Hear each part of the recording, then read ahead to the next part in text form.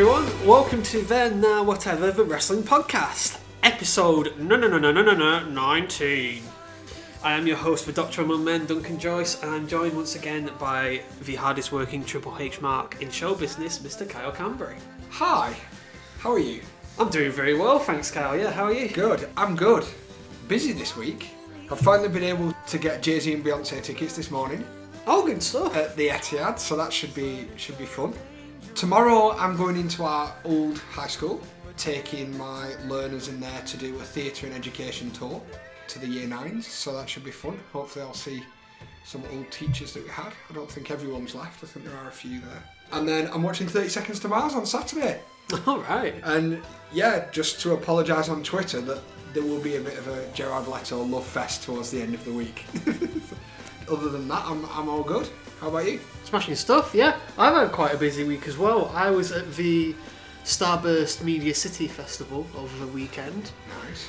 Got to see some free films. Yeah.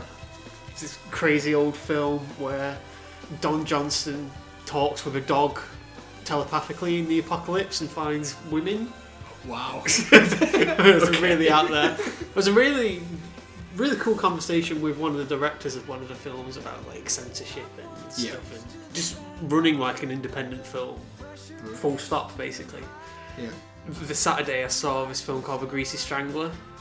It's just a completely and utterly surreal like cult film.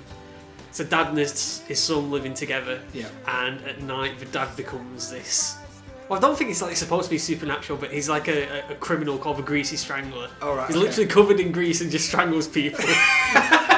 Wow. As it says on the tin. Creative.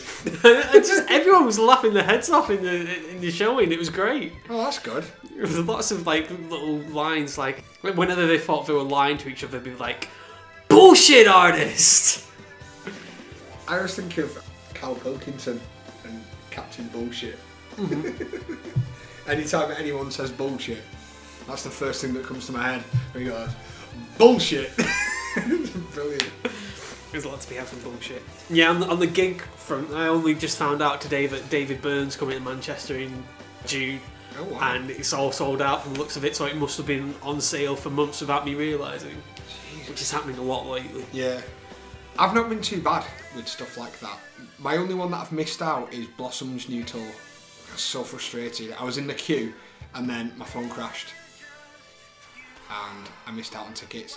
And there's still some available, but they're now like £80-90, which is just ridiculous. So I'm not paying that. As much as I love the Blossoms, I'm not paying that. Yeah, totally. Flight of the Conchords was the same for me, which they've now had to cancel, which is fine, so I'm not so gutted for missing it out. But there are only like a handful of seated tickets left, and the cheapest one was like 40 quid up in the gods, which was actually quite reasonable. But you had to be an American Express card holder to get that price. Oh god. And like regular seating in like other similar tiers was like 60 quid, and I'm like, what? Yeah. What are you doing that for, you know? That's strange.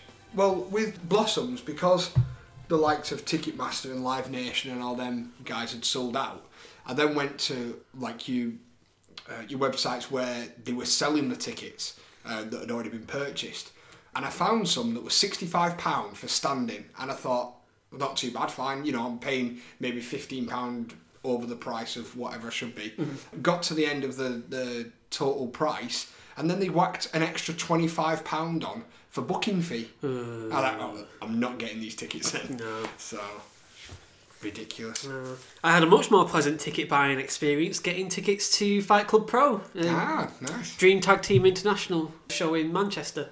There's some good matches on. Yeah, I've never been to Fight Club Pro. But yeah, whenever I've seen it on Twitter, they've always got some good matches. Yeah. Kyle, guess what? We're still on the race to WrestleMania. We are. Who's winning? Nobody! Because it's taking place on a fixed date at a fixed time. Oh, dear me. So, we were faced with the prospect of the apparently final 2 single-branded pay-per-views of the network era, from the sounds of it. Interesting. What do you think about this? Do you think it's a good way to go? Or?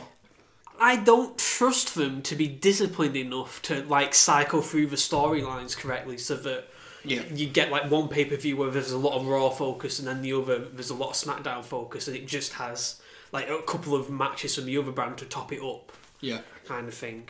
Because they exhausted it like way too quickly with like twice a month, and the good thing about single branded pay-per-views in the old days was you'd get rivalries from the other brand who didn't have a pay-per-view that month. They'd get blown off on TV and you got some exciting TV out of it at the same time as well, and that's just not been happening lately. No, I've got to say, I think from Raw and SmackDown's point of view that the TV hasn't been at its best.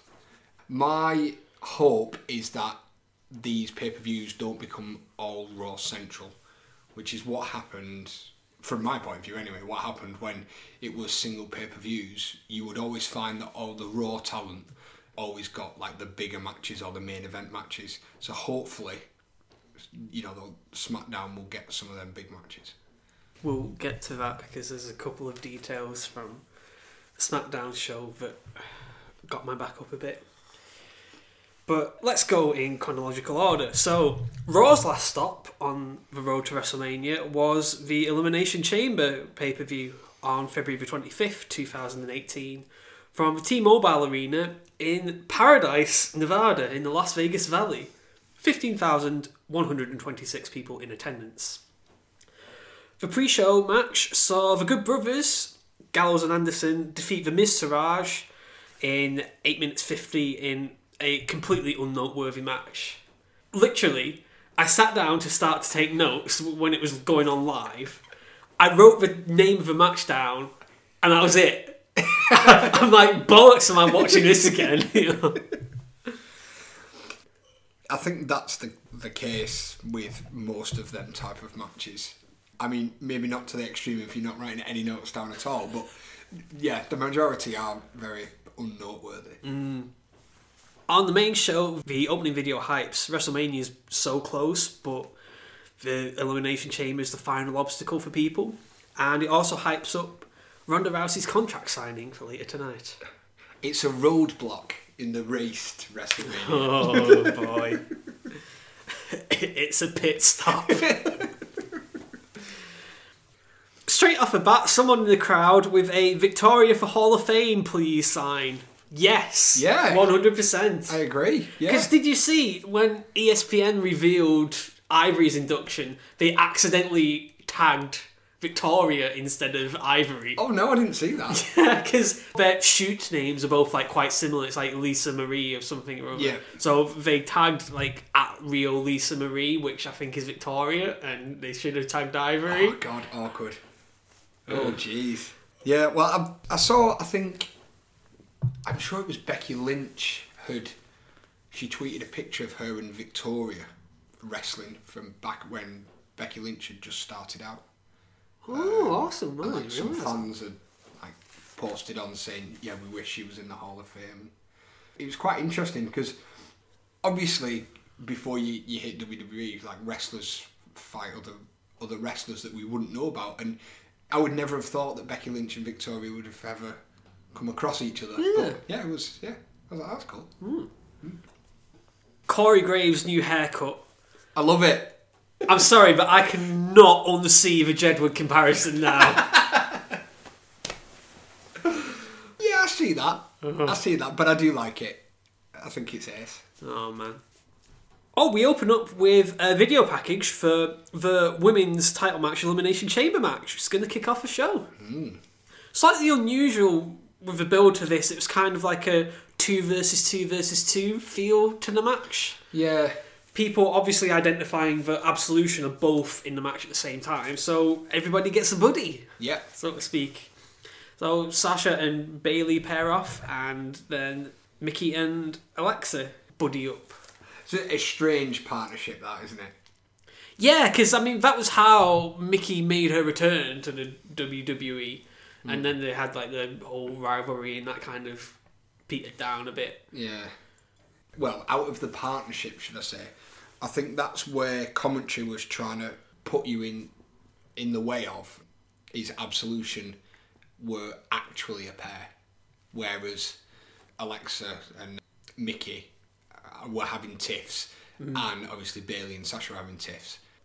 But yeah, I enjoyed the setup of it. I thought it was quite cool. It was interesting. Alexa Bliss as well was complaining about how she had to defend her title in the Chamber and Brock didn't. Very valid. I mean, her main promo addressing that issue was apparently really, really good, and I could totally believe that because she's a really, really good promo woman. But from what I can recall, she hasn't even had a women's title match since November at the earliest. So it just comes across a little bit like, you know, you're throwing stones when you're living in a glass house, you know? I get that. I think the road that they're going down is they're trying to get Brock as much heat as possible. So that might have been a Vince decision to say in your promo, will you pop that in? Because if you watch any of the Raws from the last 3 or 4 weeks, there's not just Roman that's kind of had a pop at Brock. You know, every opportunity there's been, even on commentary, there's been a few pops at Brock, and I think that's the general census of whoever we can get out there on the mic or whoever can listen. A few slight little digs here and there to try and... That's the way I saw it anyway, but I get where you're coming from of, yeah, she's not defended it for a while, so why is she saying that? But I think it's from that perspective. If this was coming from a champion who defended like week in, week out, saying The Miz was having to put his title up in the Chamber or something like that, I wouldn't have quite the same issue. So yeah, our opening contest is the Elimination Chamber match for the Raw Women's Championship, with Alexa Bliss defending against Bayley, Mandy Rose, Sonya Deville, Mickie James and Sasha Banks. As expected, given the rather sparse-looking card, people are coming out every 5 minutes. The crowd sounded really, really into this right from the very early goings. Yeah, that's what I've enjoyed for the past few months with any women's division matches, is that the fans have been really behind it. Before the women's revolution, as they're calling it, you could really see like the difference in match of, all right, here's a women's match, you know. But yeah, Elimination Chamber, they were really up for it. And I think the stories have been good as well, so that helps. So they've got something to grab onto. I think one thing this show does really well, actually, the representation for the women's division is really, really good. So you've got the 6 top contenders in this match. You've got Dana Brooke with the number 1 contenders for the tag titles. Yeah. You've got Asuka and Nia, and then you've got Ronda signing on the dotted line as well. Yeah. So that's like twice as many storylines with the women's division that you typically get. I think that's why we may end up seeing a women's tag title, possibly. Because there are a lot of women now. To keep the competition going, you can't just have the women's belt if you're going to have this many on each show. Well, I think that's how people make the point. You often get a lot of people in the division just squished into these big tag team matches. Why not make a go of it with like a proper title where, you know, you can build up some prestige and make those matches week to week mean a bit more, you know? Yeah. One of my learners listens to this show, and I said that I'd mention this on the show. He was saying about tag teams quite big at the moment. Why not bring out a 6-man tag title? Well, like three men, so like the New Day and, you know, stuff like that. Because that could be quite interesting.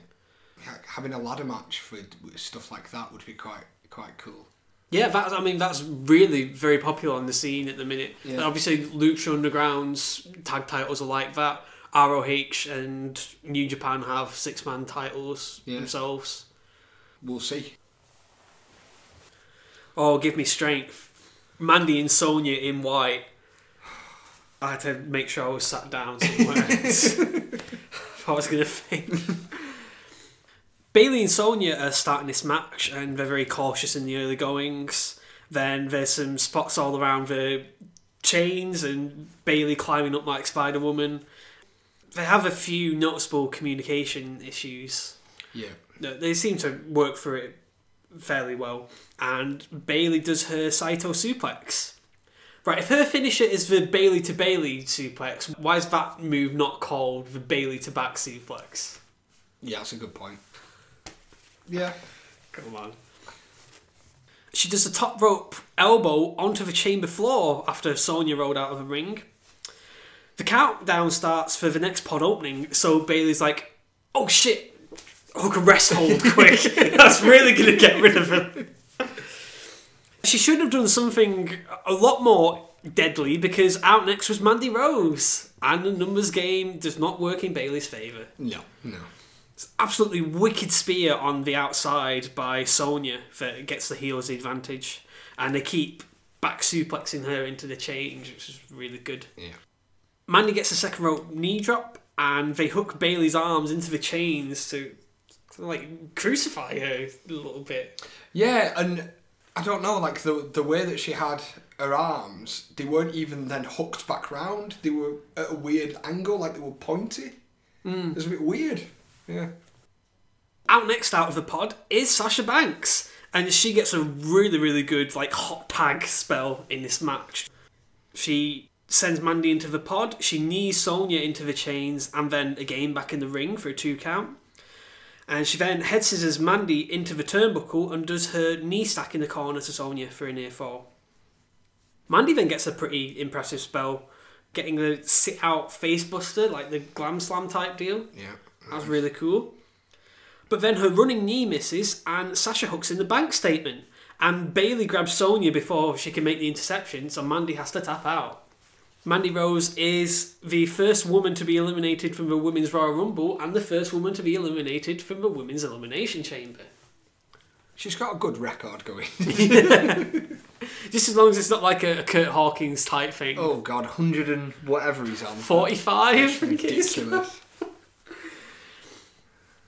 Next out of their pod is Mickie James. So that means that Alexa's going to come out last. So I wonder if she got that perk because she did her complaining? Possibly. She has a really excellent spell as well. She gets victory rolled off of a DDT attempt by Sasha, only to come back with a neckbreaker on Bayley and a flapjack to Sasha, and does her Hurricane Rana on the floor, and then climbs all the way up to the top of the pod and Fez presses Sonya off it for the 3 count to eliminate Sonya. It was a nice move, that. It was good. What do you make of Absolution going so early, though? It does kind of damage their characters a little bit, but looking at everybody else within that elimination chamber, I think that they were the right ones to go. I'm really hot on Absolution at the moment. It's just a shame that in the scheme of the elimination chamber, it was the only way for them to go. But I think they'll come out strong at Mania, with whatever's happening. I guess it kind of plays into the story that they've been attacked on like 2 fronts, so to speak. Yeah. Naturally, Mickey's knackered after that spot, and they make quick work of her. Sasha hitting the backstabber, and then Bayley following up with the Bayley to eliminate Mickie. Alexa clocks immediately what's going on when it's time for her pod to open, and she does not want to get out of there. No, don't open. That would have worked in the old chamber, but in this one it opens both sides, so she's fucked.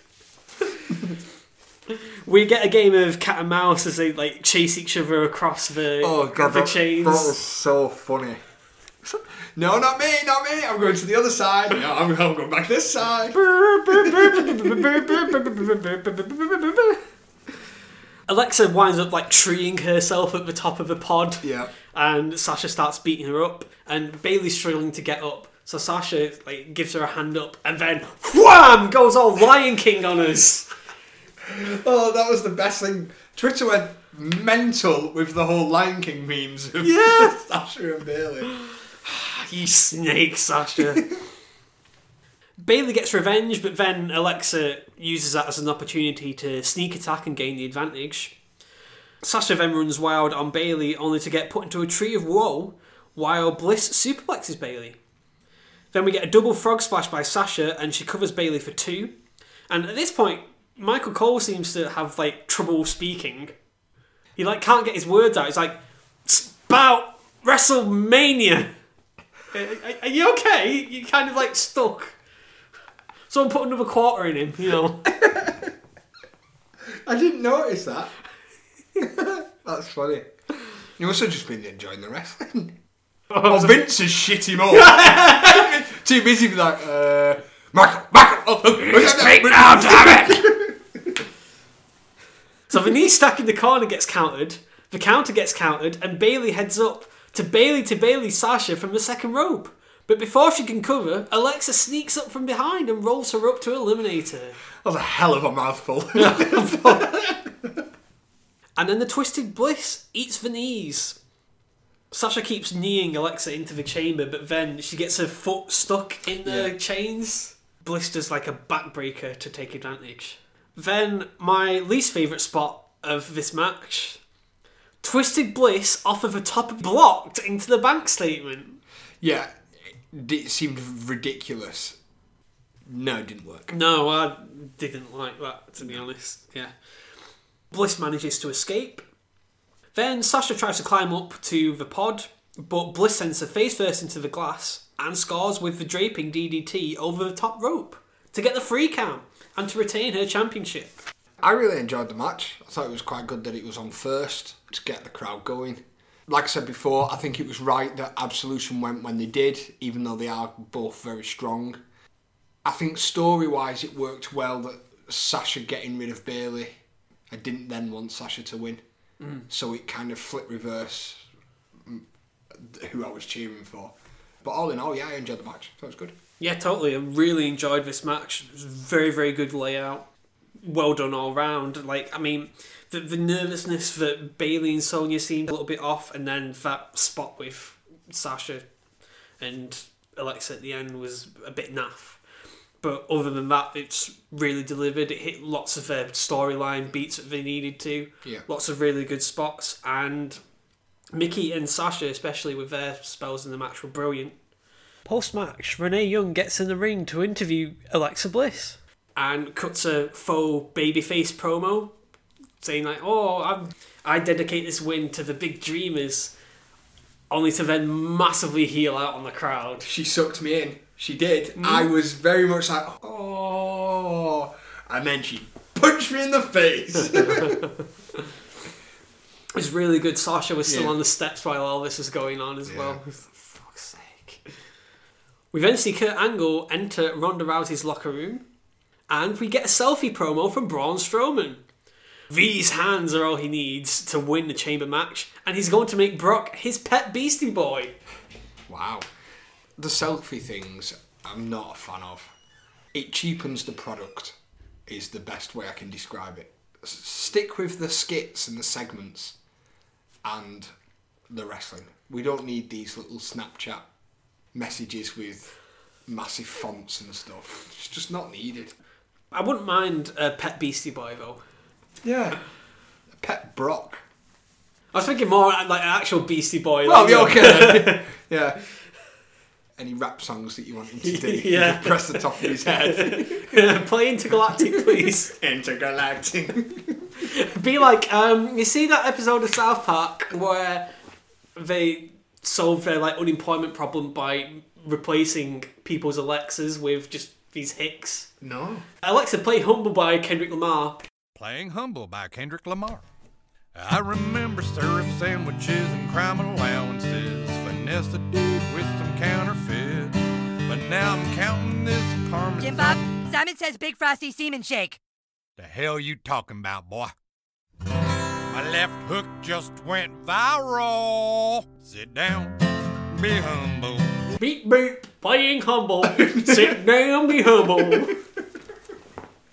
I have to say, right, so Braun's cutting this promo with like his selfie camera on his cell phone. I can only imagine him after that double bass segment with Elias having the big, massive Nokia phone from the Trigger Happy sketches. Hello! You want to get these hands? I used to love that. Trigger Happy TV. Oh, God. Matchup number 2 is for the Raw Tag Team Championship. The champions are Bar defending against Titus Worldwide. Worldwide had beaten the champions 3 times within the past 2 months to earn their title shot. I'm not a massive fan of Titus Worldwide. So my concentration in this match kind of lapsed a little bit. And I was probably 60% on Twitter to the 40% in the match? Well, I think that was a wise. I think that was a wise use of your energies. Okay. It was energetic enough to start with, like Apollo doing the dives and yelling "Worldwide!" But then the champs soon isolate Apollo, and it's really kind of indistinct. Very little is happening. Yeah. Feels like it goes on forever, and it sounds like we have a beach ball in the crowd. Oh god, yeah. Yay. Finally, Titus is able to tag in and restore some energy to this match. But still, Sheamus nearly tripping up while climbing the ropes. Yeah, got the loudest pop. and then he points at the audience like, no. Wasn't me. Well, it clearly was. He winds up just jumping into the Clash of the Titus, and Cesaro has to save the fall. Apollo then does a topic on Hilo onto both of the champions, and has a nice exchange with Sheamus. But then a blind tag allows Cesaro to save Sheamus from the Apollo bomb, and then the double white noise is enough for the champions to retain after 10 minutes and 5 seconds. Just what is happening with the bar on pay-per-view lately? Oh. The Rumble tag match was shite. Yeah. This was just, oh my god. The closing stretch was alright, I guess, but everything before that was just really, really boring. Yeah, they are a good pairing together, but it just, I don't know, the look of the pay-per-views, they're not having much at the moment. Yeah, big disappointment. We then get clips of Nia laying out Asuka last week, and we see one of Asuka's masks backstage, which gets tread on by Nia. That was quite a good visual. Yeah. Yeah, that match is next, so we get the video package putting over Asuka's 246-0 streak. That's ridiculous, isn't it? She's a sensation. This is Yeah. brilliant. Asuka is only the 7th superstar to be a Royal Rumble winner and a sole survivor at the Survivor Series. Oh, that's cool. If Nia wins this match, she'll get added to Asuka's title match in a triple threat. My issue with stuff like this is, how can they be so self-important? Like, story-wise. Nia's done this before. I don't understand how they have got the self-importance. So, like, Ziggler's done it before as well. They just come down, oh, if I win this match, then I'm in such an... No. If the GM says, then yes, fine, okay, cool. But you can't come down and you can't say, this is what's going to happen. That's one big sticking point for me, because if anything else happens, oh, the GM has a problem with it. This storyline would have made a whole heck of a lot more sense if Nia was like in there, like it was like final two. There was some kind of controversial aspect to her elimination or something, but she just totally wasn't in the running. She was out ages before they even got down to the final four, so it's just a bit random for me. Still, our third match is Asuka taking on Nia Jax.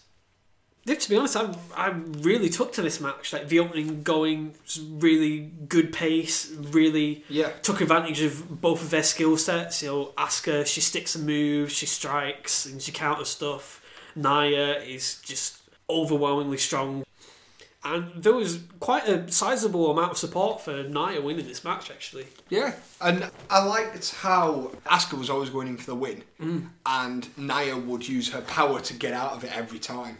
And, you know, it just showed, it was like the David and Goliath. That was kind of the mentality that was going on. Yeah. It's sort of a bit like that Zack Sabre Jr. and Tyler Bate match we saw, you know. Yeah. You have a base and then the technical wrestler tries to sneak in their submissions around it. Yeah. Things like that. One of those instances, Nia is able to power out of the guillotine with the jackhammer. Yeah.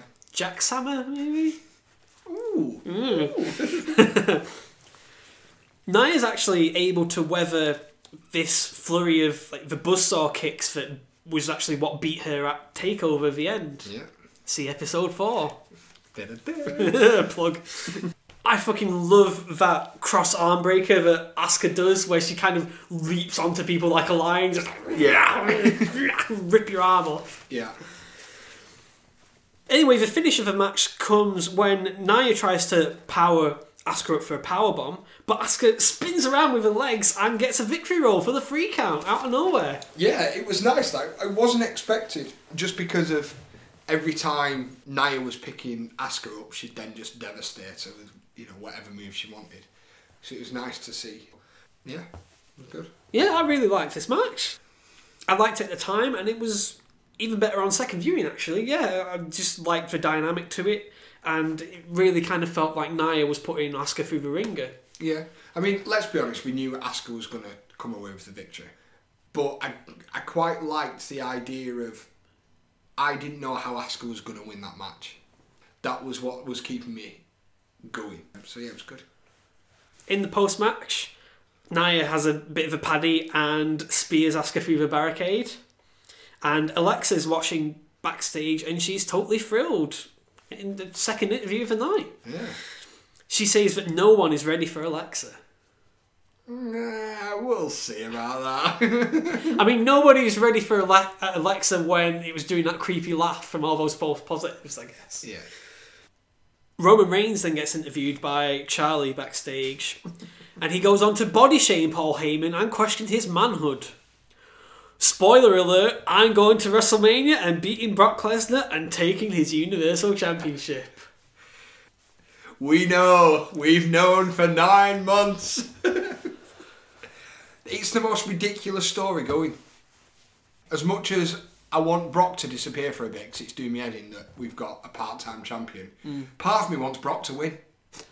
Just to be like, fuck you! We've changed. But, yeah, they need to learn from this and not tell us a storyline that's going to happen in advance.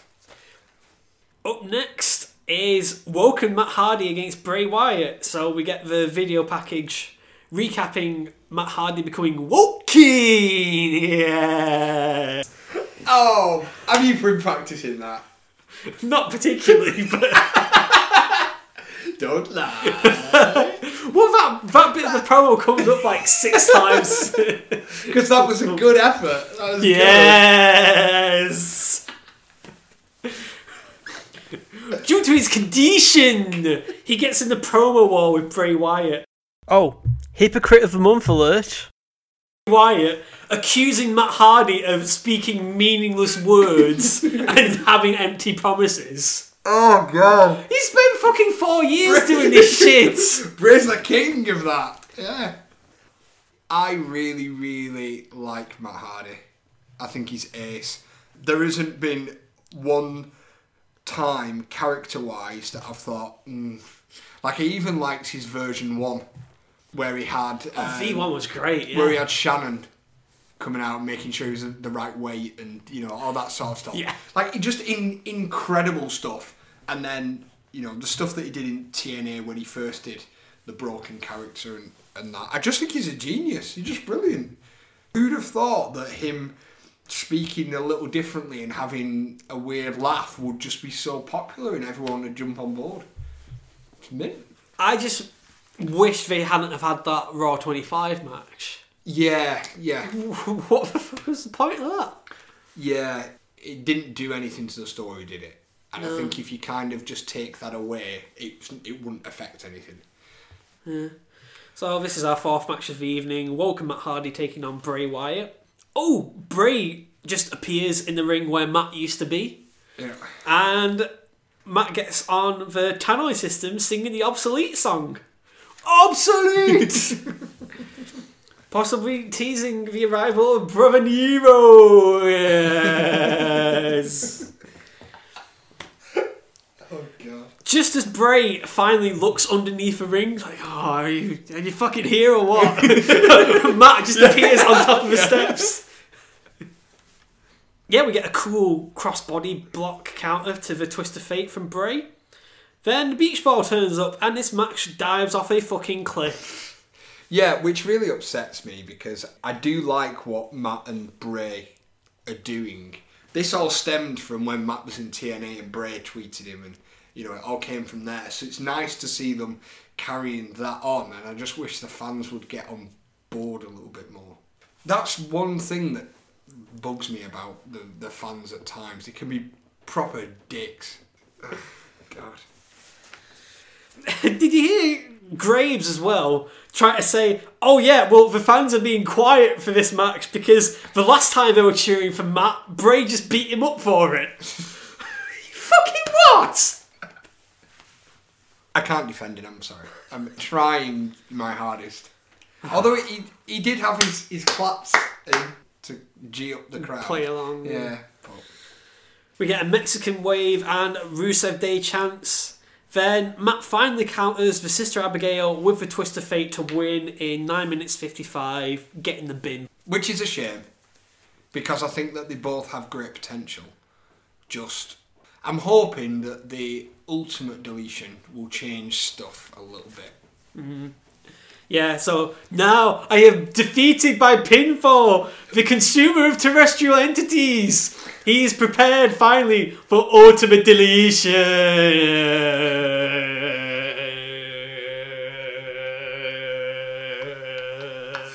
love that video when there was like 2 of him, and then 10 of him, 15 of him, 100 of him. You're like, what the hell?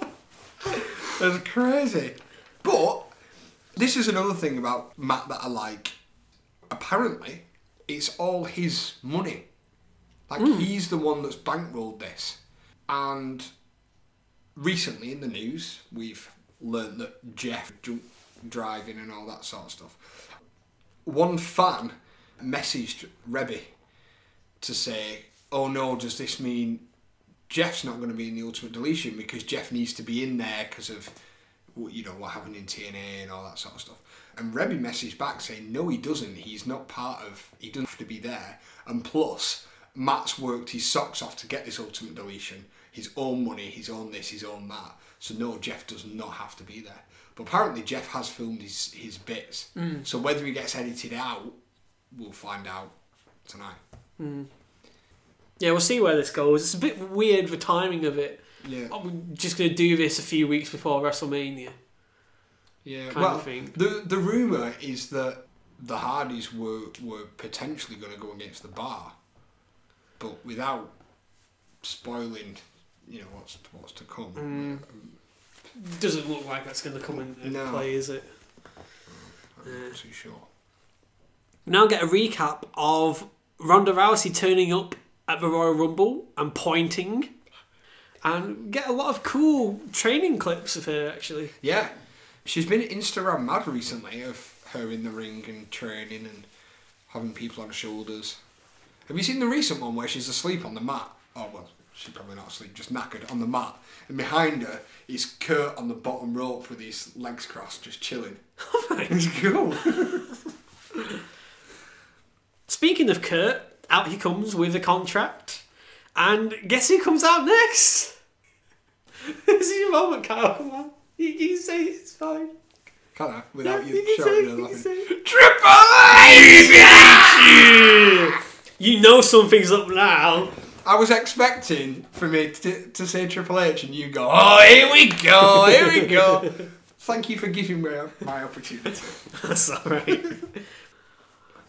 LOL, Stephanie gets booed just for saying history. I know. Anyway, they both put over the calibre of athlete that they're signing here and call her the baddest woman of the planet, and then out comes Ronda, who's all, oh, shucks, when she gets on the microphone. Yeah. She may need to get a few mic training lessons. What I've been hearing, she's been growing into it ever so slightly as the promos have been going on. She was definitely a bit nervous on this night. Like, you know, apparently a load of her mates were in the audience with it being Vegas and stuff. So yeah. That probably contributed it a little bit. She puts over Roddy Piper as a hero and says she's out to earn respect. And Triple H puts her over for not wanting any perks in her contract. You know, despite her having her own locker room in the back that we saw earlier. Yeah. And making your in-ring debut at WrestleMania is a bit of a perk, really, isn't it? Yeah, although, to be fair, like, I know that's storyline and stuff, but I have read online that she's been, like, the nicest person. Like, she's been training with the wrestlers, she's been hanging out with them, she's not kept herself separate like Brock does. She's really integrated herself which is only going to help you moving forward. I think it's really evident that she's willing to put the work in, and just following Shayna's example, basically, from the looks of it. Yeah. So Stephanie and Ronda start sorting out the contract when Triple H has some noticeably curt words for Kurt. And Ronda's like, what's going on here, mate? Angle claims that Steph and Hunter wanted to manipulate her to get revenge for WrestleMania 31. What was he going to say, Hunter? 3 years in the making and now we got the... Whoa! Now, Kurt, Roman is the only person allowed to say bitch. Yeah. Triple H claims Angle is having a relapse of the flu. That's why I love Triple H.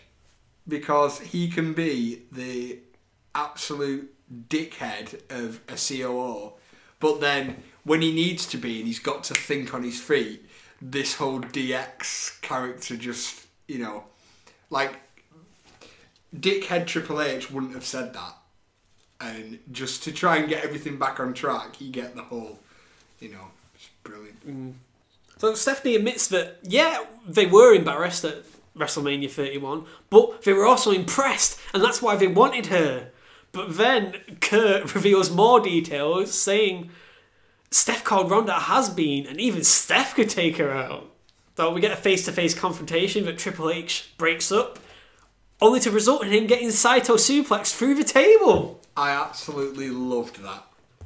Incredible. You see, everyone was poking fun at Hunter for taking that picture of Ronda from behind the screen, but this is why he does it. You know, bad things happen to Triple H when he gets in Ronda's face. Yeah, it's brilliant, and that just feeds it even more with that picture.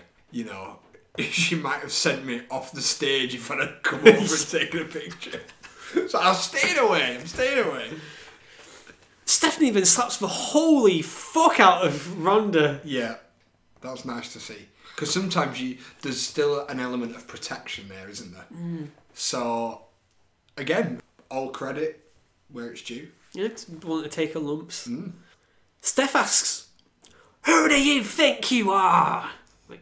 The baddest woman on the planet. You were saying you have just said that. like 4 minutes ago. Ronda signs a contract, and this sets in motion this mixed tag team match we're going to have at WrestleMania. I'm looking forward to that. I quite enjoyed the following Raw, where Triple H, as he's leaving the ring, decides to clobber Kurt, and there's a picture on Twitter of a zoomed in. Kurt's just like, I can't even say it. So Kurt's just like there, like a blue. It's like.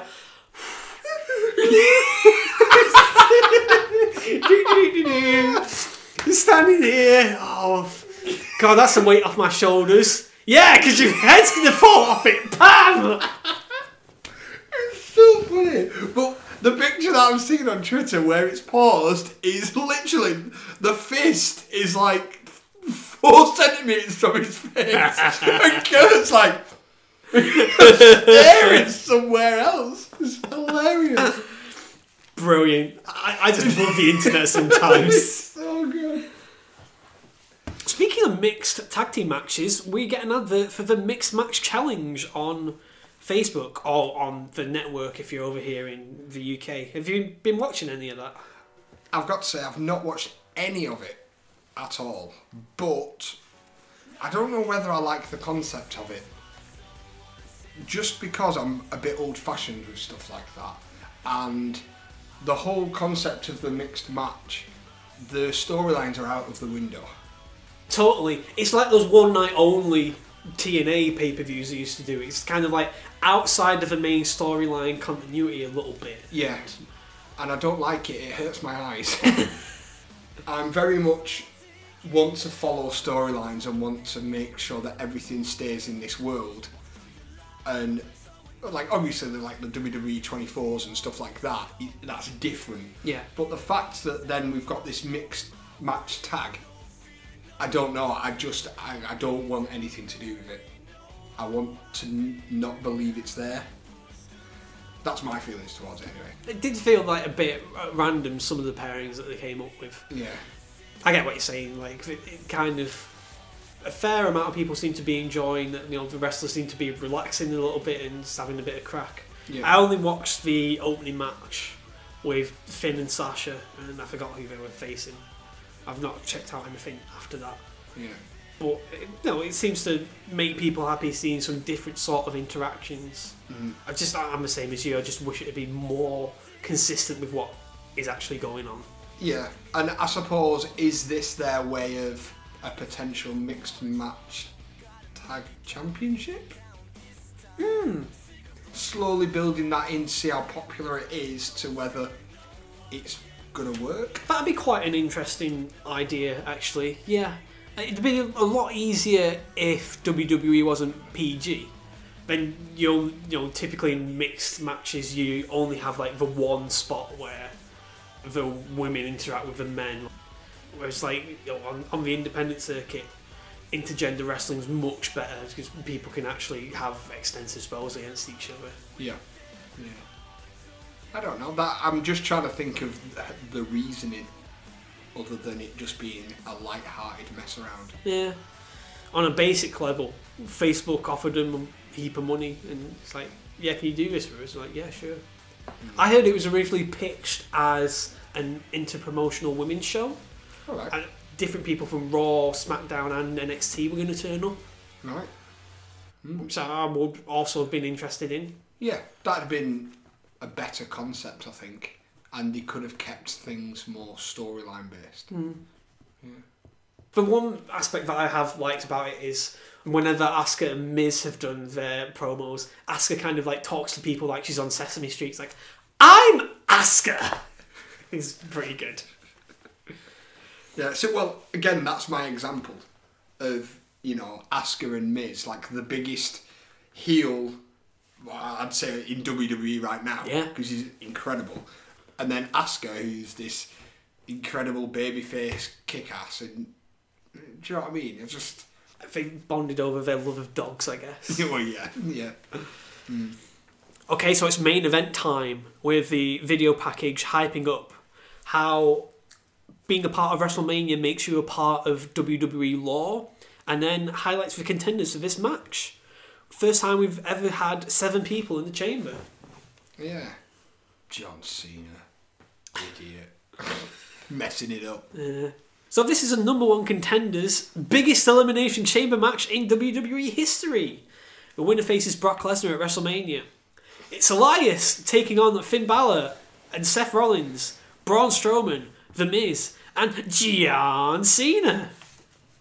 Elias earned the right to enter the chamber last, so he gets to open up with his little mini concert. I loved his line about how we're in Vegas, so I'm sure you're used to seeing someone you love behind bars. The one thing that I like about Elias segments now is Michael Cole will drop a Springsteen reference. Yeah. So Braun comes out and interrupts him, and Cole's like, suddenly there's a darkness on the edge of town. Which is good. So the 3 men to start this matchup are Miz, Seth and Finn. Miz totally shat himself when Braun hammered the glass in front of his face. It's great. Finn Balor is wearing all blue. There's a photo going around. It was him, Braun, and Seth were teaming up on a house show, and I think it was on St. Paddy's Day because Finn was in all green. Yes, yeah, I've seen that. It's brilliant. Yeah, I really like Finn's colours.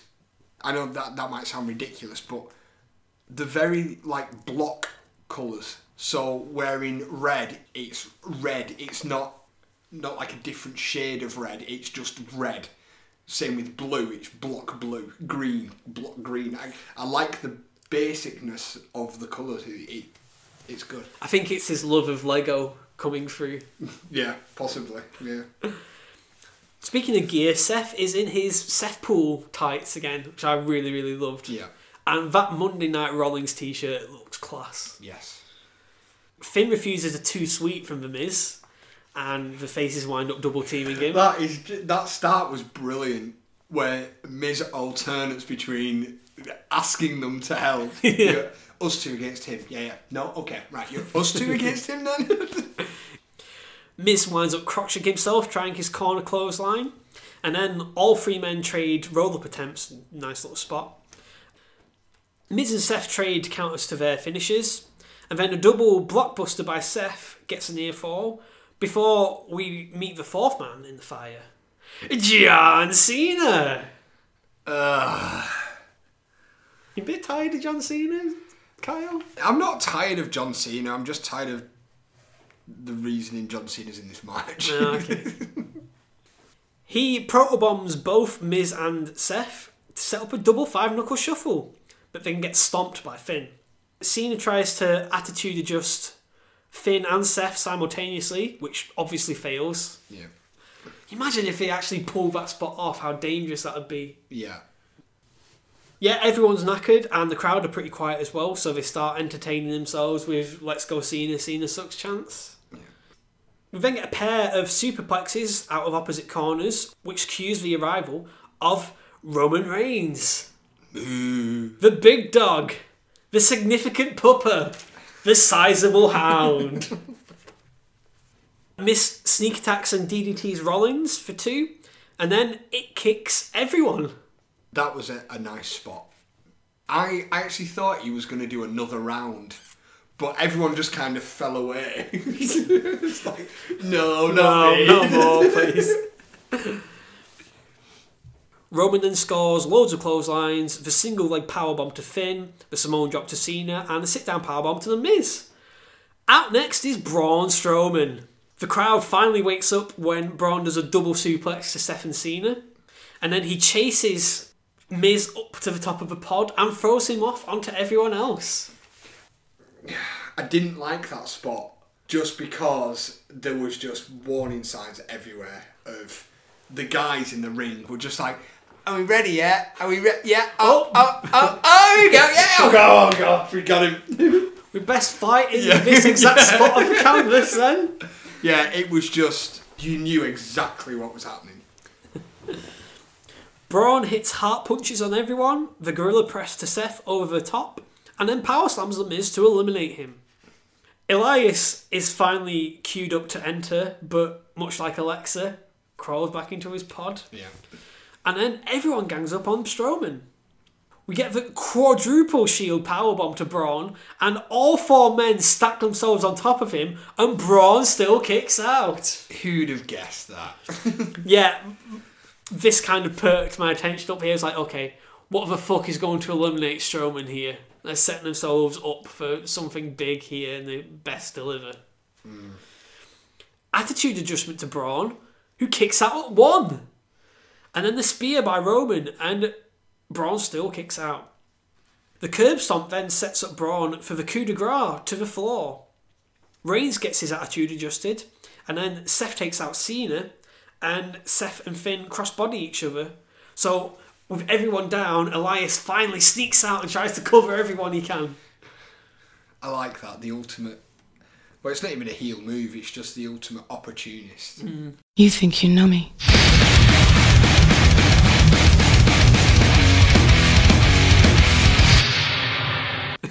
On mistake!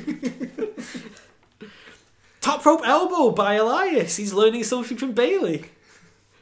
The electric chair powerbomb to Roman gets a near fall, but then Braun blocks it when Elias tries it on him and power slams Elias to eliminate him. Cole reckons that Strowman's on a mission to eliminate every single person in this match. Yeah, thanks, Cole. Yeah, I think that's the way to win the match. Yeah, thank you. Everyone tries to strike Braun, but he's still able to catch Cena from out of midair and power slam him to eliminate Cena. 3 down. Surprisingly, Finn has the best luck striking with Strowman and hits a shotgun dropkick and a coup de grace to the back of the head for a near fall. Then Sling Blade and the dropkick to Roman sets him up for the coup de grace, but Braun just grabs him off the cover and power slams Finn to eliminate him. 4 men all eliminated by Strowman so far. It's almost as if Cole looked at the booking sheet and decided to spoil the match for us. Yeah, it's like he knew what was coming. Yeah. The Shield guys decide to double team the monster, sending him into the chains a lot. Then Seth turns on Roman and does the buckle bum. Fuck's sake! He does a what? a buckle bum? Oh man.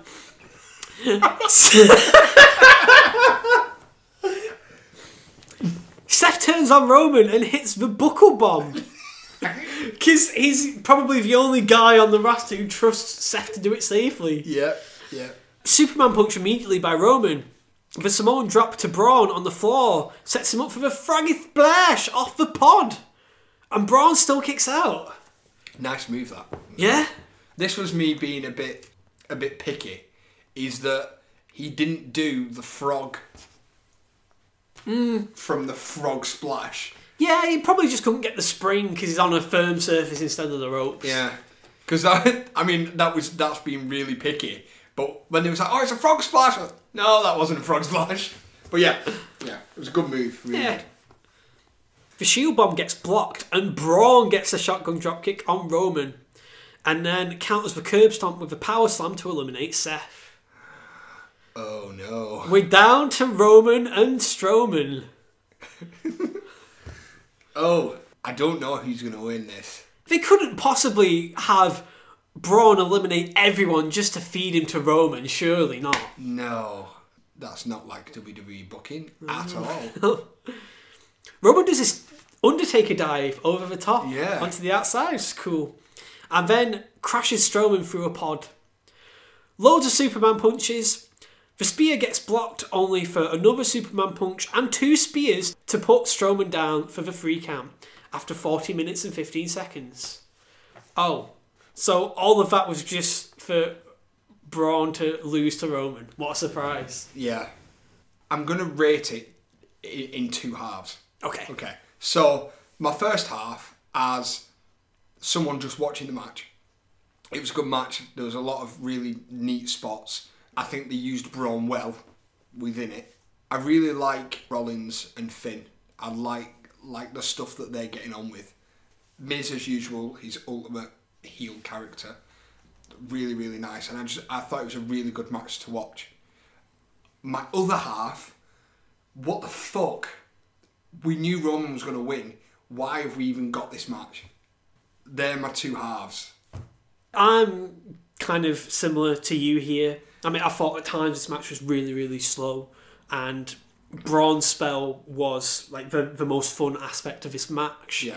But simultaneously, you got the sense of every kick out that Braun had. You had this creeping sense of dread that, Roman's just going to put him away with ease. Yeah. And, it's all of this crazy stuff is happening to Braun, but, Roman can put him away no problem with just his regular stuff. Yeah. Which is a bit of a letdown, really. There's lots of spots revolving around the pods that were quite nice, but they lost the crowd far too many times in that match. Yeah. Just not enough going on, I don't think. Braun gets his heat back with a pair of power slams and tossing Roman through the pod. Yeah. At the end. Again, we discussed it. I just think that the whole concept of the Elimination Chamber is ruined because we know the outcome. Thoughts on the show in general? Enjoyable. I don't think there was anything that was majorly out there. If I could recommend anything from that, I'd say watch the Women's Elimination Chamber, and then that's about it, I think. That's easily my favourite match from the show. It was an alright show. The 2 matches in the dead spots, like the tag title match and Matt Hardy's match, nothing going on there. The main event had some entertaining aspects to it. It's just weighed down by the booking. Yeah. And Asuka and Nia was quite a pleasant match as well. Nothing special really. You can, like you say, just watch the opener and then get enough out of it really. Because nothing else lived up to that, I don't think. No, I agree. That's one show out of the way, so it's halftime question time. Well, it's not even a question. It's just, I want to see how well we can predict. So, for our half-time, I want us to call out the Mania winners. Okay. And we'll look back and see how well we did. Right. So, let's start with the Intercontinental Triple Threat. Seth, Finn, and Miz. Oh, I'm going to go with Finn, actually. Yeah. Finn. Yeah, Okay. I think that would be quite fun. Mine's Finn as well.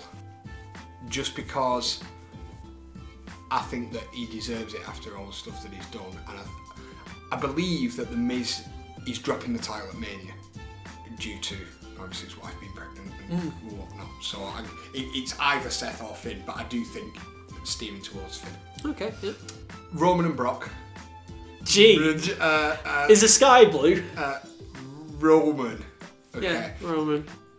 We've not got any more without spoiling Fastlane, have we? Alexa and Nia? Yeah, I think that's probably going to go that way, isn't it? Nia, I think. I think Nia's due her turn, really, actually. Yeah. Yeah. Well, Ronda's obviously going to win her match. Yeah, with Angle. Which will make me sad that Triple H loses at Mania. Basically, Ronda's going to pin or submit Stephanie. Yeah. So he doesn't have to. It's okay. It's not going to be a Sully on his. Yeah, we'll blame it on Seth. Yeah, good. okay. The WrestleMania Women's Battle Royal. That's not the blank Battle Royal anymore. Yeah. Well, I think a few NXTs might turn up. So possibly someone who they're going to give a big push to. Yeah. Ember Moon, maybe. I was thinking Nikki Cross because she's not had anything much to do on NXT for a good while. Good shout. And I was thinking about how Killian was in the Andre Memorial. And they could, like they did with Baron, have her move up to the main roster. And then, well, with Andre the Giant then. Fuck no, it was like Heath Slater, somebody shit like that. Yeah, you know? something ridiculous. Well, and it shouldn't be like that though, should it, really? I think if you want to give it some oomph, you want a big guy to win it. Yeah. Cruiserweight title final. Mustafa Ali. Cedric. That should be an interesting one then. From me watching the Cruiserweights going into Kyle's purple patch here, I've been really impressed with Mustafa Ali. I think he's fantastic. I'm really behind because I've been using up my Progress subscription, but it sounds like it's been really good week in, week out, and I can't wait to catch up. Incredible. People listening to this will go, oh fucking hell, here we go again. But 205's changed since Triple H has taken over. It's true. Since Triple H has taken over, we've had Drake Maverick. He's told Jack Gallagher to get rid of his umbrella and sort his shit out. He's told Mr. PowerPoint to sort his shit out.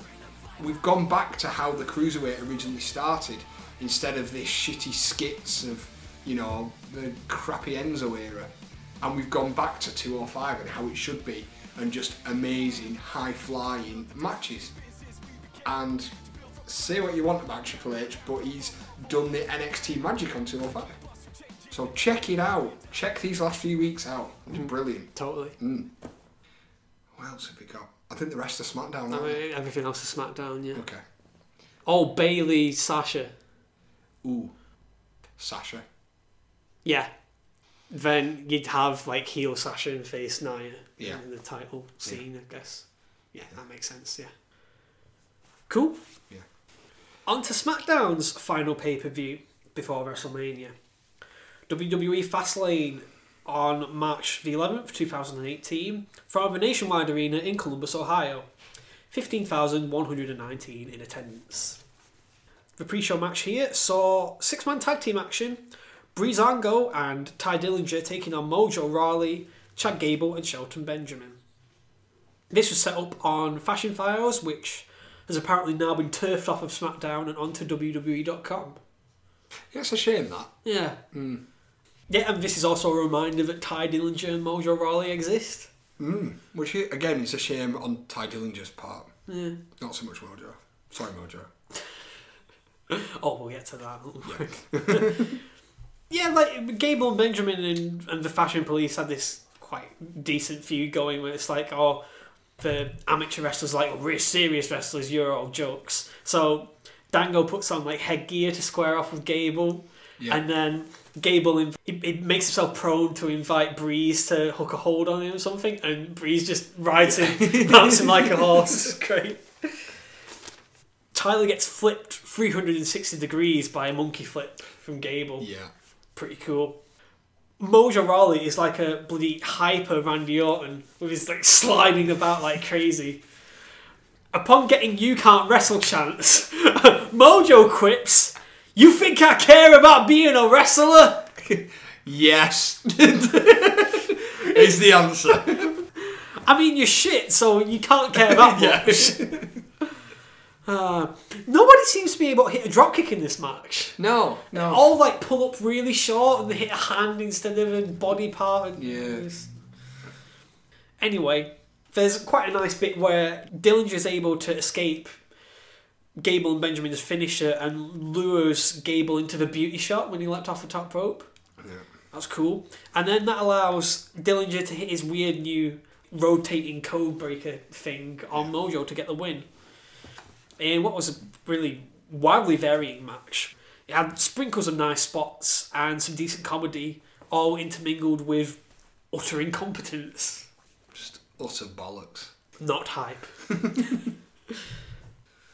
The opening video is a cheap as chips compilation of selfie promos. I really don't like these selfie promos. I really, really don't. And like for the opening package as well, just come on. Have you given the video editor a night off or something? I know, because the video editing is normally amazing. Yeah. It's always AJ that talks about the race to WrestleMania. Is it again here? But now we're in the fast lane. We're getting there faster than normal. It's not going to do you any good if you turn up to WrestleMania 2 weeks early. The stadium's not going to be set up. But I can set my tent up and be prepared.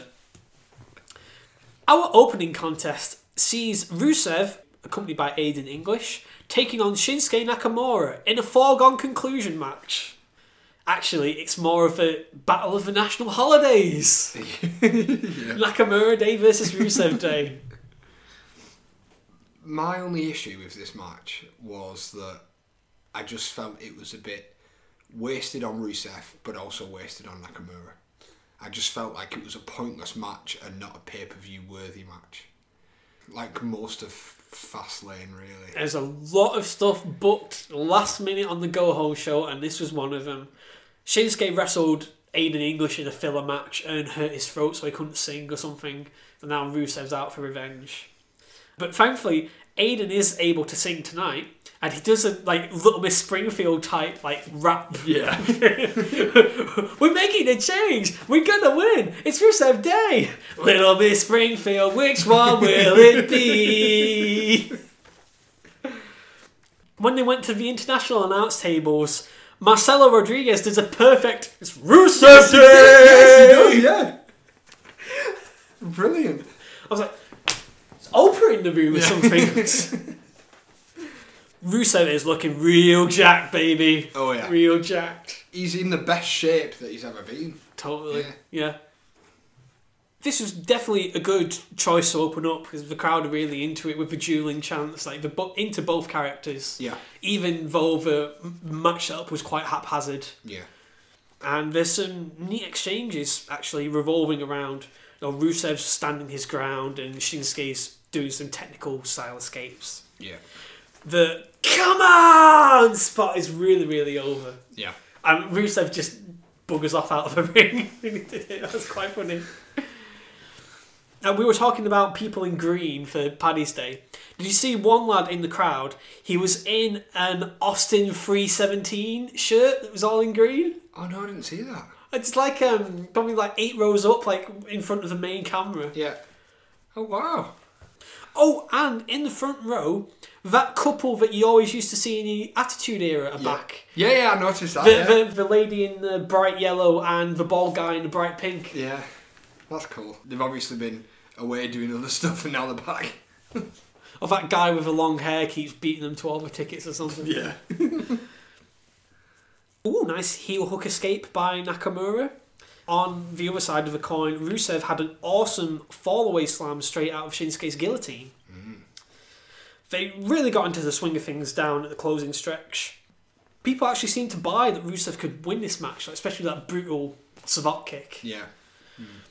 But then the finish sees Nakamura slide out of the Accolade, do a Kinshasa to the back of the head, and then one to the front of the face, gets the win after 14 minutes and 50 seconds. This was quite good, actually. They struck quite a good balance of keeping the crowd on side, but not doing anything like overly strenuous to exhaust them, so to speak. Yeah, it was alright. Like I said before the match, there's just something about the Fastlane pay-per-view that I just wasn't as keen to watch. But yeah, I'm not taking away from the match. The match was good, but the interest just wasn't there. Yeah. Now, speaking of interest, this was my time for a nap. You thankfully decided to look into this match in a little bit more depth to help me catch up. Yeah. It's the United States title match, and the video package quite rightly focuses on Rude winning the United States title tournament and Orton wanting the title because it's one of the few things he's not won in the WWE yet. And it thankfully avoids the whole stupid, oh, Orton, you're just jealous because I'm higher on the top 10 list than you. Yeah. What the fuck was the point of that top 10 list? It was ridiculous. Just another bullshit creative. I don't know. So there's sometimes that I actually applaud creative and think, that's a good job. And then I actually think sometimes some of the decisions that they make, are these the same people? It's just ridiculous. Yeah. As a wrestling fan from around the world, we just ask you to be consistent. So the United States title is on the line in our second match. Bobby Roode, the champion, defending against Randy Orton. Tom Phillips immediately undoes the good work of the promo package by mentioning how Jinder Mahal stirred the shit between these two with the whole top 10 list crap. The opening goings are all slow, deliberate chain wrestling, and then they both escape each other's finishes and bail to the outside of the ring. Backstage, Jinder watches on TV at an awkward angle. Yeah, I don't understand. If you're going to watch a telly, you watch the telly dead on. Like, these angles of...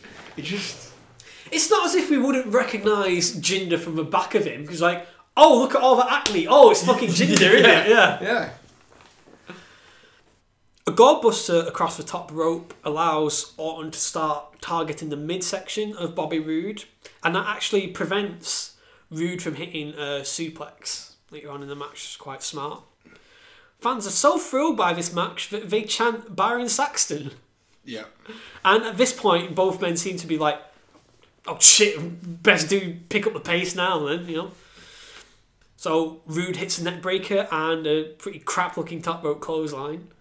Then the glorious DDT is blocked with a cradle for a 2 count, and Orton gets his power slam.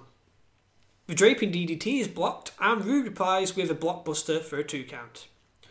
Orton hits the draping DDT last, then the RKO gets blocked, the glorious DDT is backdropped out of, and then Roode's sunset flip is blocked for a 2 count, which is quite smooth. Yeah. Roode sends Orton to the outside, but Randy back suplexes him onto the barricade. Nice move, that. Yeah.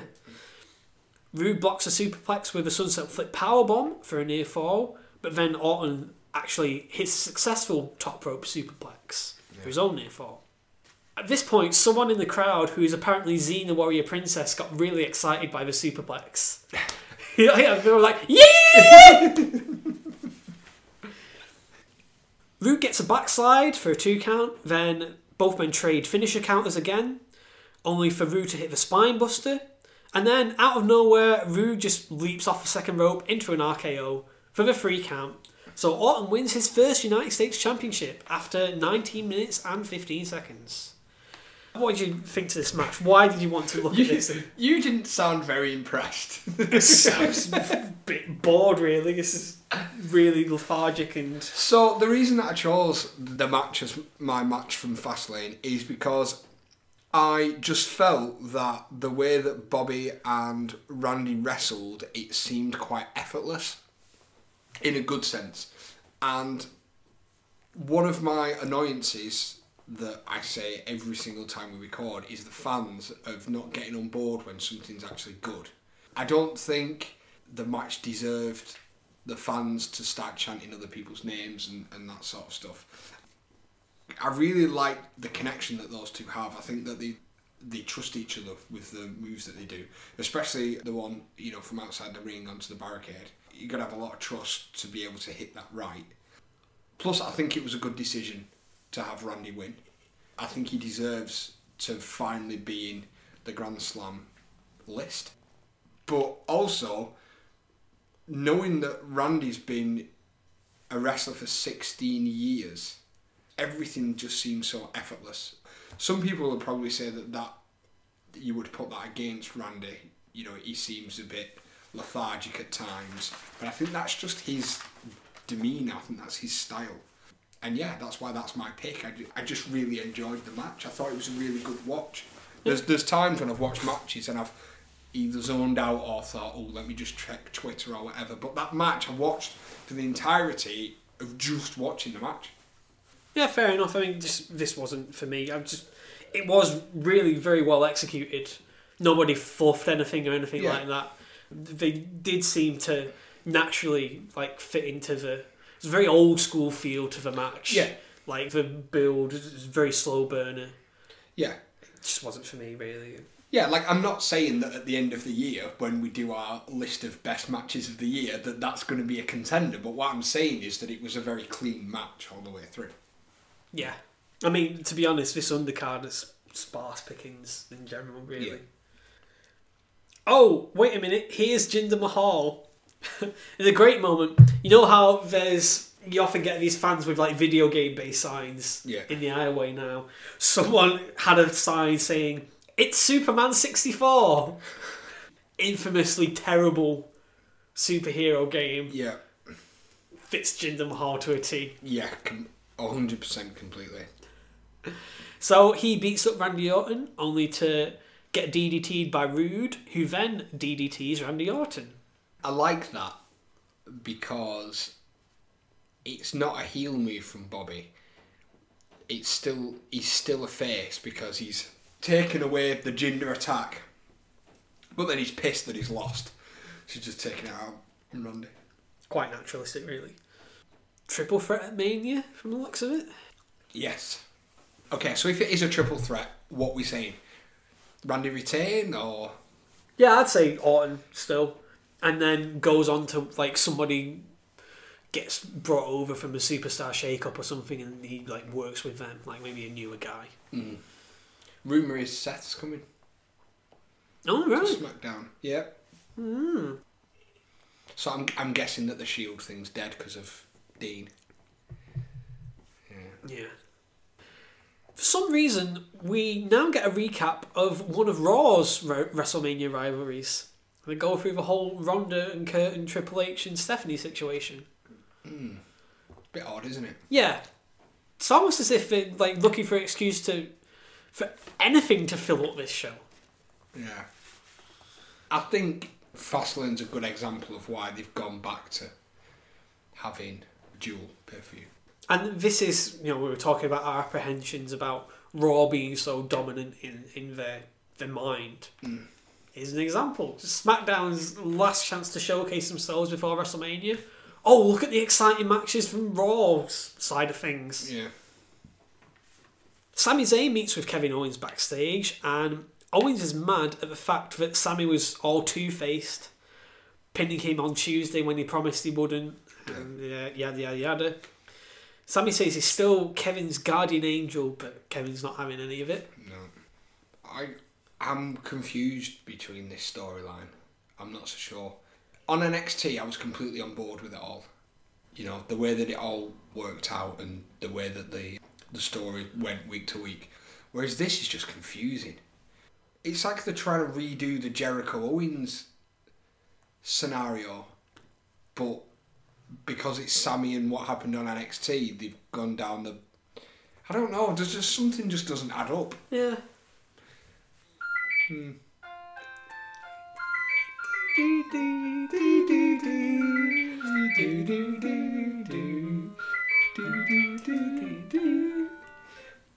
I would have liked them to be the prime team heading for the tag titles Like them and the Usos, that'd be a killer match, I think. Yeah, no, I agree.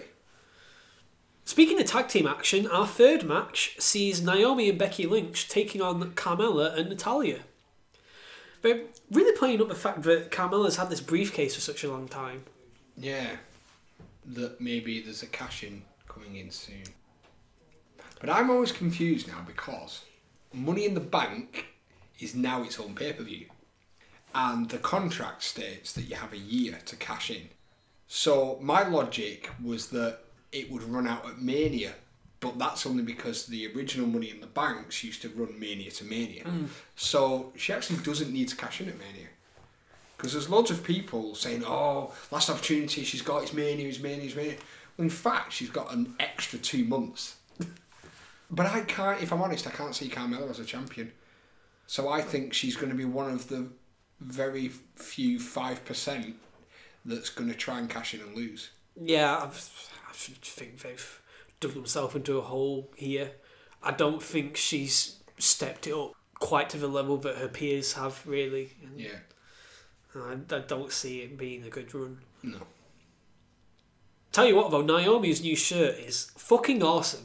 Yeah. I've really liked all of Naomi's merch since she started doing the Glow gimmick. I think she's brilliant.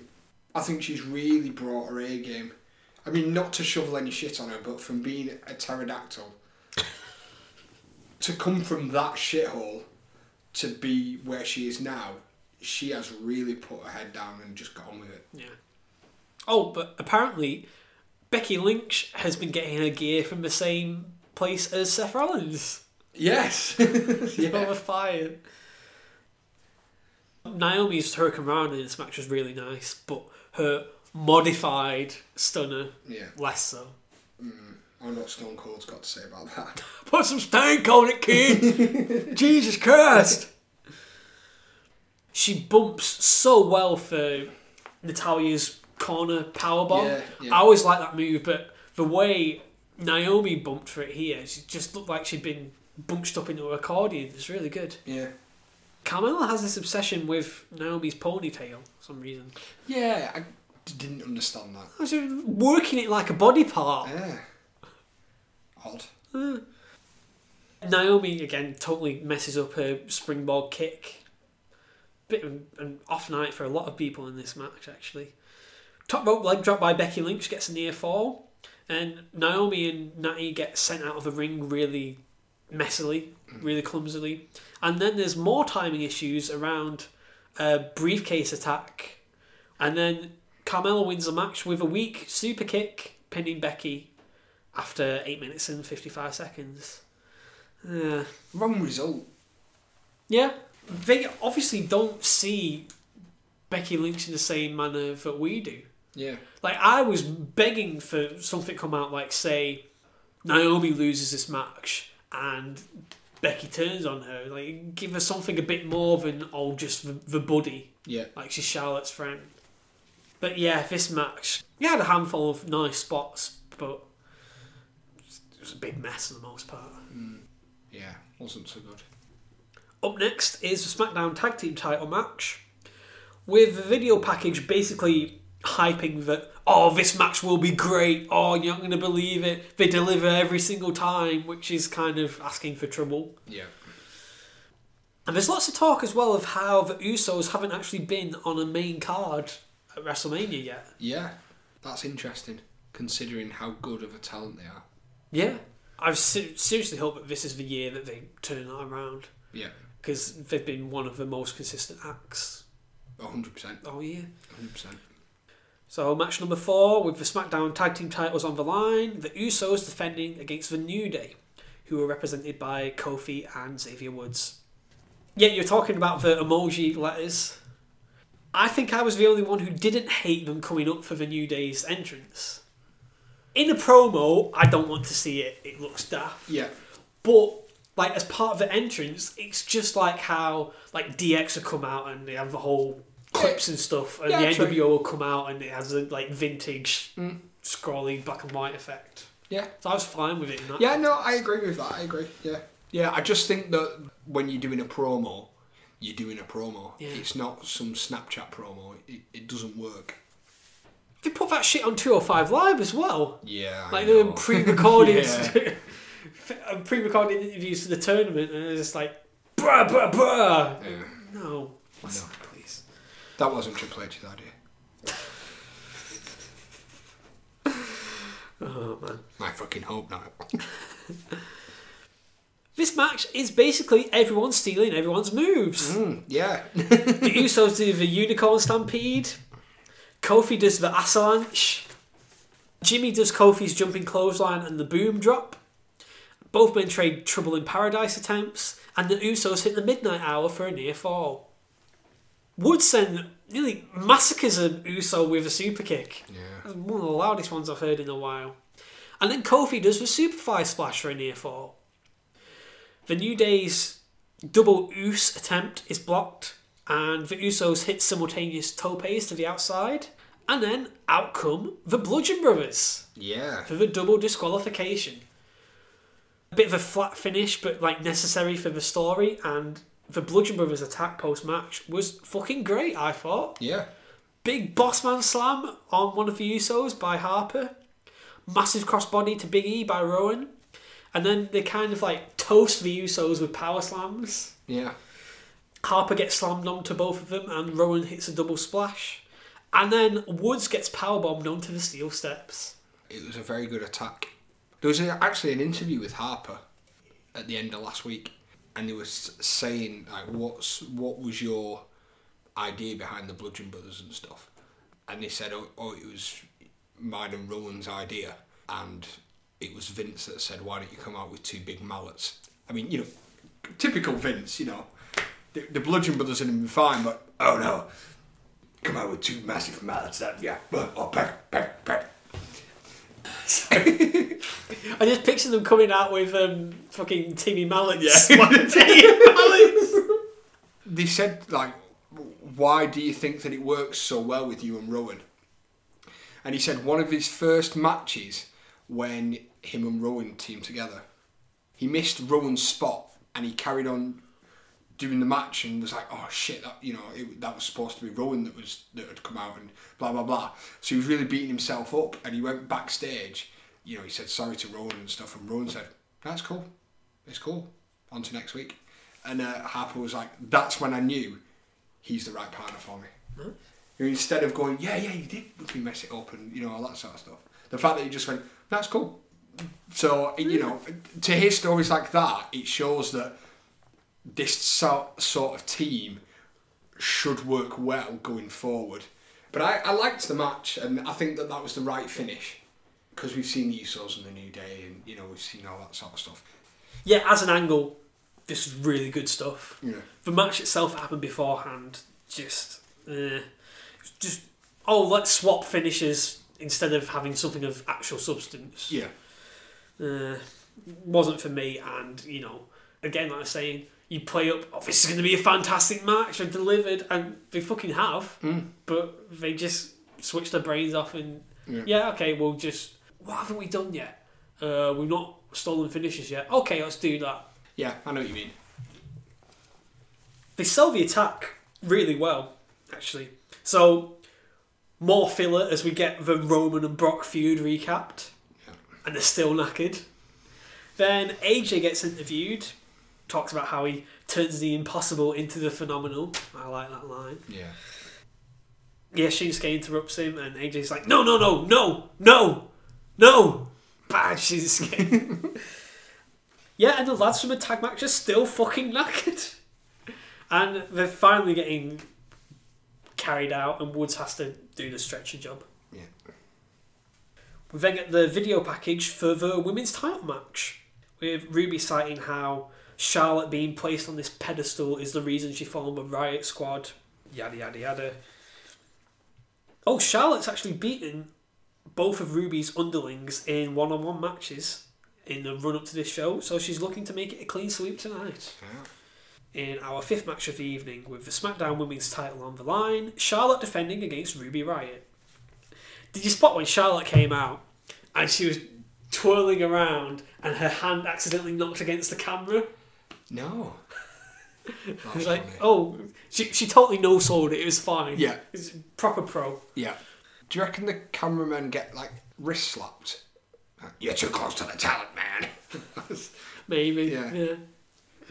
I suppose it's their job to be there, but out of the way. It's like, Yeah, you should be just conscious of them. obsessed with Charlotte. She's just too close. Just didn't realise how tall she was. Yeah. Both ladies tease their finishes early on. Oh wait, a wild riot squad suddenly appear. Where the fuck did they come from? Like Charlotte and Ruby were just fighting by the barricade. Like, oh yeah, Sarah and Luna here. Yeah. To be honest, I like stuff like that. You know, where you don't know it's coming. It always helps.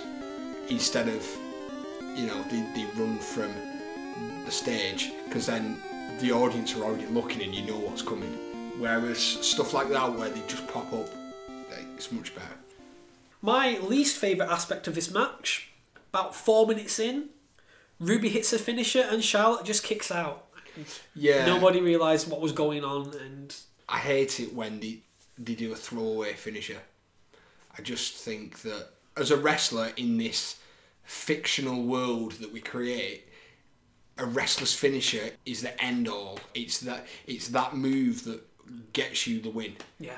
So when you do that finisher, it's either a close 2 3/4 count near the end of the match, or it's not at all. You just don't do it. So yeah, it's pretty shit when you see wasted finishes. The rest of the match is pretty good for action though. Naomi and Becky come out to be Charlotte's backup. And Charlotte does a really good slingshot suplex, which leaves Phillips pondering, I wonder where Charlotte learned that one from. Yeah.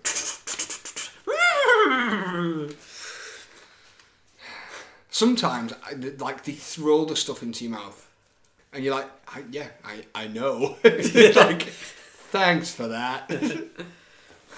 Ruby does a nice STO, and Charlotte gets a nice elevated neckbreaker through the ropes, and does a moonsault off a barricade. There's then a nice spot where Ruby starts mocking Charlotte with the chops, and the camera's like focusing on Charlotte's face, and you can see her like, oh, you fucking dare, do you? Yeah. Yeah. That's really good. The Riot Squad bait Naomi and Becky into the ring to get them ejected, and then wind up getting ejected themselves. Yeah. Charlotte then turned a head scissor out of the corner into a reverse Alabama slam into the turnbuckle. Nice. Fucking hell. She then slaughters Ruby with a spear and locks in the figure 8 to get the submission to retain her title in 13 minutes and 45 seconds. Yeah, this wasn't quite as good as I remember it being watching it again on second viewing, but still nice bit of action and good spots and really solid pace. Yeah. And I really appreciated how few shenanigans there were in this match. Yeah. Yeah, I liked the match. I really like Ruby. I think she's got a hell of a lot of potential. And this match didn't do her any harm. I mean, the only thing was the finisher was in the wrong place, but, it is what it is. Yeah, she's really acclimatised well, I Yeah. think. It's amazing how quickly she's gone from NXT onto the main roster and being put in a good position like this. Another thing that I thought while I was watching this match is, what about another women's singles title? Yeah, if you kind of make it distinct from Yeah, the existing titles, say it's like a television title and there's a 15-minute time limit or something like that. Do something to make it stand out. I just think that we're getting this problem. I mean, we talked about it in the Elimination Chamber as well. I just think we've got this problem now of we've got so much talent in the women's division that just having one belt just feels a bit ugh. The likes of Becky Lynch are getting hidden. So I just think maybe a second singles title, just to see how that works. You can't break that out too often because sometimes championships are just lazy substitutes for good storyline. They could definitely do with one more of some form. I think the tag team one is the one I prefer, to be honest. the women's tag. Yeah, the women's tag belts, yeah. But what do you reckon they would do? Have one Raw and one SmackDown? Or? Kind of like a rejig, to be honest, where like you have like they used to do with the tag titles with multi-brand and Yeah. they tour about as needed. Yeah. I think that'd be quite cool. Yeah. Yeah, one of the things that was coming up during that match was I was trying to figure out what their WrestleMania plans would be for the SmackDown Women's division, because it felt like they'd exhausted a lot of their options. Yeah. Now, lo and behold, post-match, the Women's Royal Rumble winner Asuka arrives to challenge Charlotte for WrestleMania. Asuka looks so hyped up. She's like jigging about, like, oh, I get to point at the sign. yeah, it's time. Yeah. Loved it. This was my only surprise of the whole pay-per-view, which shouldn't be right, surely. I'm quite looking forward to seeing Asuka against Charlotte. Fucking amped, really. Oh my god. Like, two of the most consistent people in the division. As soon as she came out, though, then I went back to Elimination Chamber and thought, was there any need for Asuka Nia? Knowing where the story was going, could you not have just had it where it was Asuka and Nia and that wasn't on the line? You know, the I'm part of your match. Because at that point, she hadn't said whether she was fighting Alexa or Charlotte. So, but anyway. I guess it's kind of like a ham-fisted way of making out that Nia was a worthy challenger. So, you know, obviously there's this kind of vacuum with Asuka gone. Yeah. And they need an obvious contender, so why not the woman who took Asuka to the limit at the Chamber match, I guess. Predictions for this one at Mania? Asuka. Because I don't think they'll have her go so long and then lose at Mania. Charlotte's definitely one of the few conceivable people who could beat Asuka. Yeah, I'm going for Asuka here. Yeah. I think it puts over the prestige of the Women's Royal Rumble as well. Yeah. And I think they're saving Asuka for someone who might be a little bit rowdier. Yeah. Yeah, good point. But now she's swapped brands, hasn't she? We'll see. Yeah. Yeah, we'll have to see though.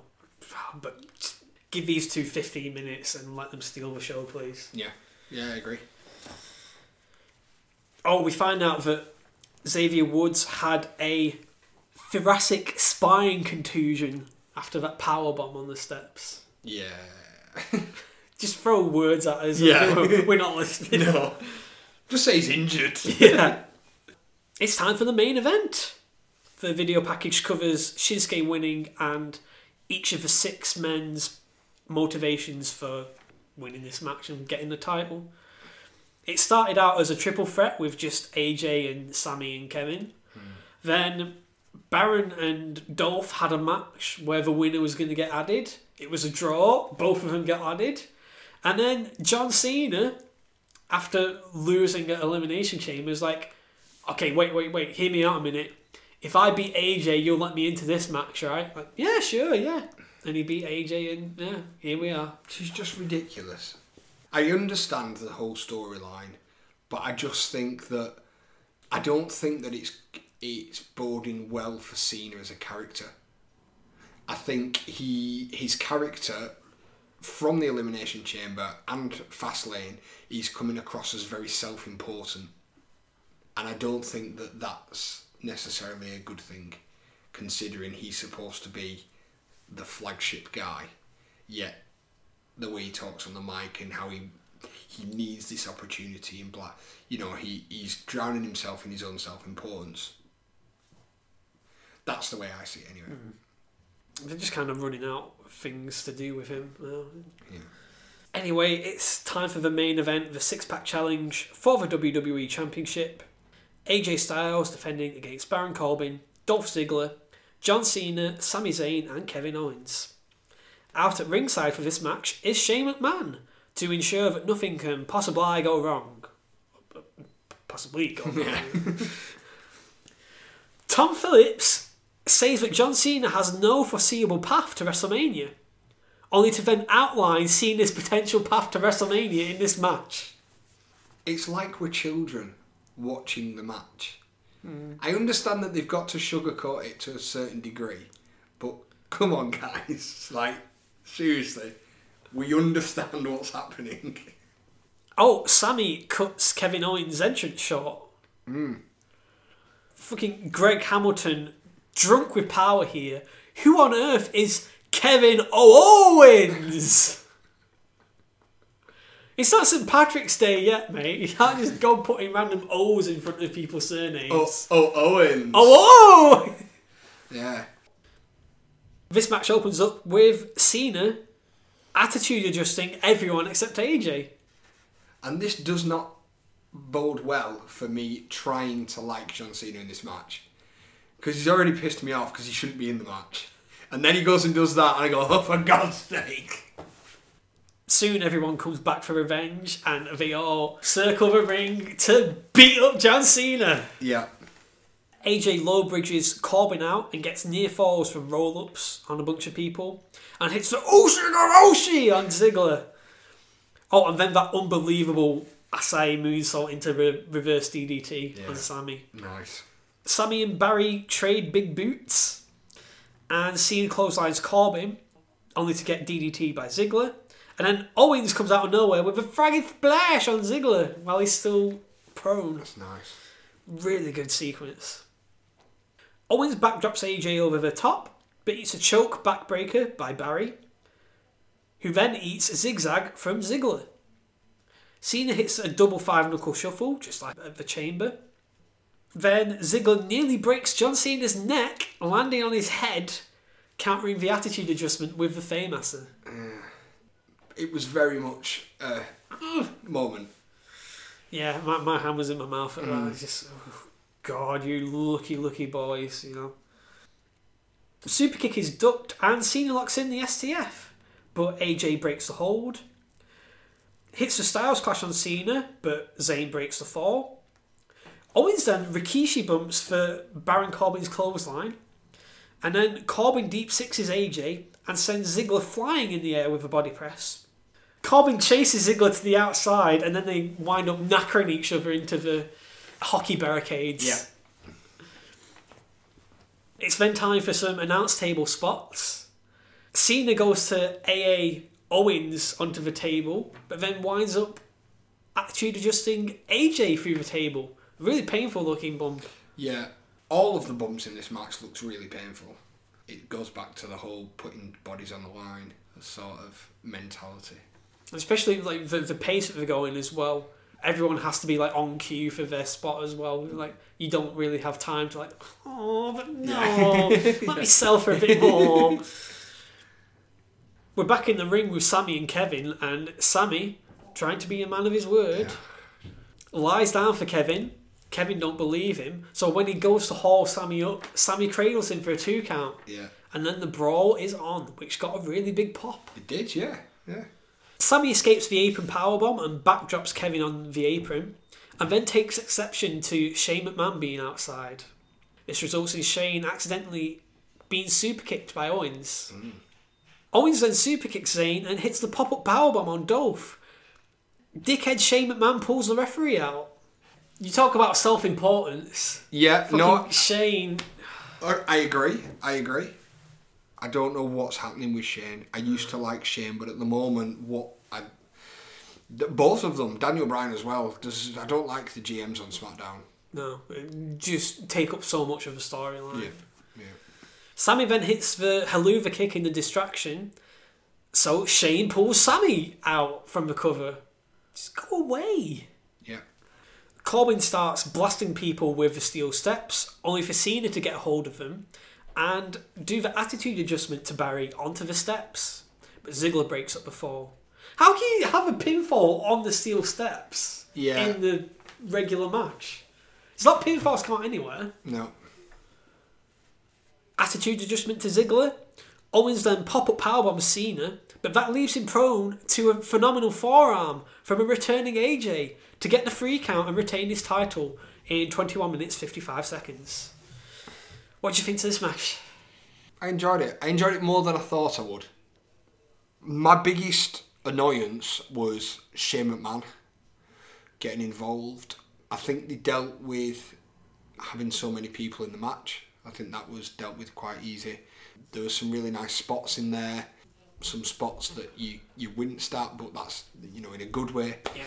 Obviously, we knew AJ was going to win. Yeah, but I mean, the journey was quite agreeable. This just flowed so well for me. I really enjoyed this match. Yeah. Only thing on this show that really equaled the Women's Elimination Chamber. Just so many attacks in quick succession, great pace. Easily the most worthwhile match of the night. It's kind of like those, you know, the British Strong style matches where, oh, there's a move, and then another move, and then another move, and it's just so quick and smooth. Yeah. Really good stuff. Thoughts on the show overall? Didn't like it. No. I'm going to be brutally honest. I didn't like it. I thought the Women's Elimination Chamber plus a little more was better than the whole of Fastlane. Yeah, I wasn't impressed at all. Worst pay-per-view this year so far.